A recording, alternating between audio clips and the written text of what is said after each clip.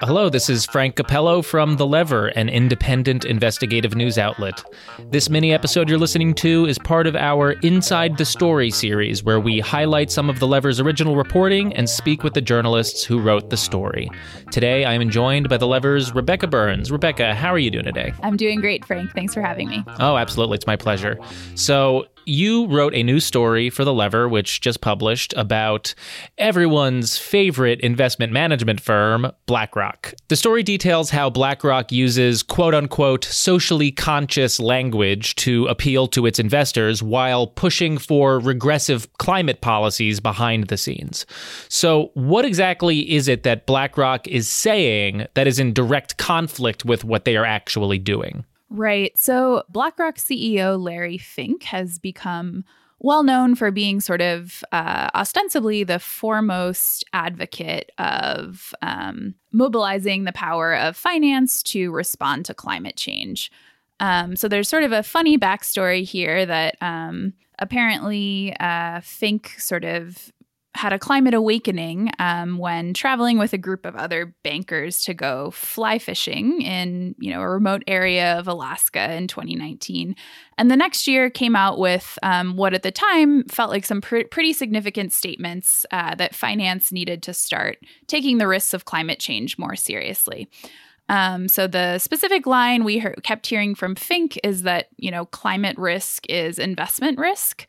Now, effectively, that financial regulators, are catching up to what industry has been saying and actually putting forward some concrete rules that would require firms to disclose that risk. BlackRock is fighting those measures. Yeah, this sort of plays into the trend of capitalism claiming that it can solve the problems that it itself has created, which personally I don't have a lot of faith in. Can you explain, because this is important, they came out of this trip and they're using this more socially conscious language about ESG investments. Can you explain a little bit what ESG investments are and why they might not actually be as progressive as they sound? Right. So this is important. ESG is a buzzword that effectively means nothing.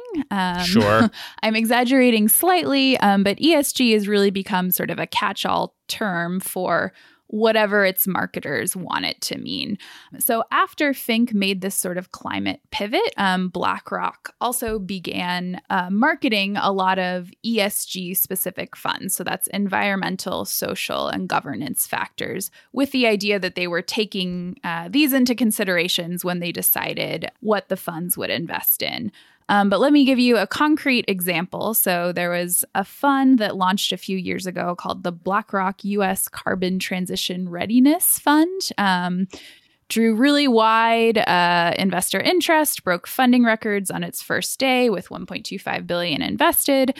Advocates over at Fossil Free Funds looked into what were the holdings that are actually in this fund and found that it included holdings from Chevron, ExxonMobil, ConocoPhillips, and a bunch of other fossil fuel producers. So effectively, even as we've heard ESG is a buzzword more and more, there's still very few requirements on the books that ESG mean anything at all, really. Gotcha. And now that firms like BlackRock are pushing ESG investments and messaging surrounding those investments, it's sort of opened them up to harsh criticism from Republicans. So can you tell us a little bit about that? Yeah, so this has been a really bizarre development in the last year or so, where we have segments of the right talking about something called woke capitalism. I don't know. Do you consider capitalism to be woke, Frank? No, not in any regard whatsoever. And this is actually kind of one topic where I kind of agree with some of this right facing criticism. And I should clarify, I don't agree with Republicans' criticism of the wokeness of it. I more so agree with their criticism of the capitalism part of it, which I do find to be very disingenuous. Yeah. So you're right. There's sort of an element here where critics are calling out what's certainly some hypocrisy, but effectively BlackRock has become kind of the prime target of particularly GOP politicians at the state and federal level who are saying, this group that manages our money is putting this radical social agenda ahead of actually getting the best returns possible for our clients. Now, there are a lot of problems with that line. The foremost being that, again, there's little evidence that the ESG funds and criteria that BlackRock and other firms are using are like actually leading to the kind of decarbonization we need to see. So your story really hones in on this SEC rule. Can you go in a little bit of detail about this proposed climate disclosure rule and why business lobbying groups are specifically targeting these Scope 3 disclosures?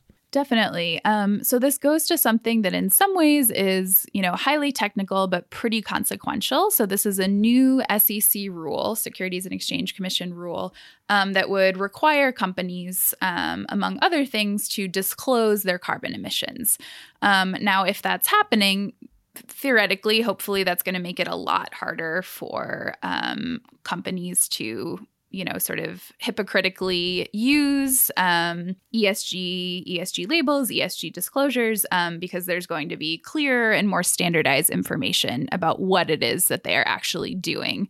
How much their specific business models are contributing to climate change and what they are doing to mitigate the risks of that. And how do firms like BlackRock come into play in trying to water down this specific disclosure rule? So, another thing that BlackRock has been really active in is sort of coming up with this whole regulatory regime ahead of like actual government regulators having anything on the books.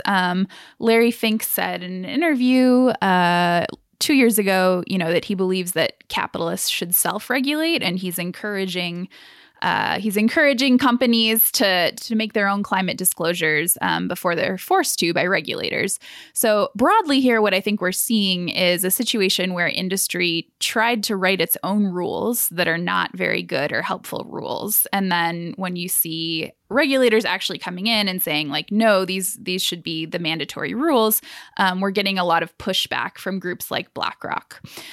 So let me tell you about sort of the specific area where a lot of pushback is happening is something around what's known as a Scope 3 disclosure.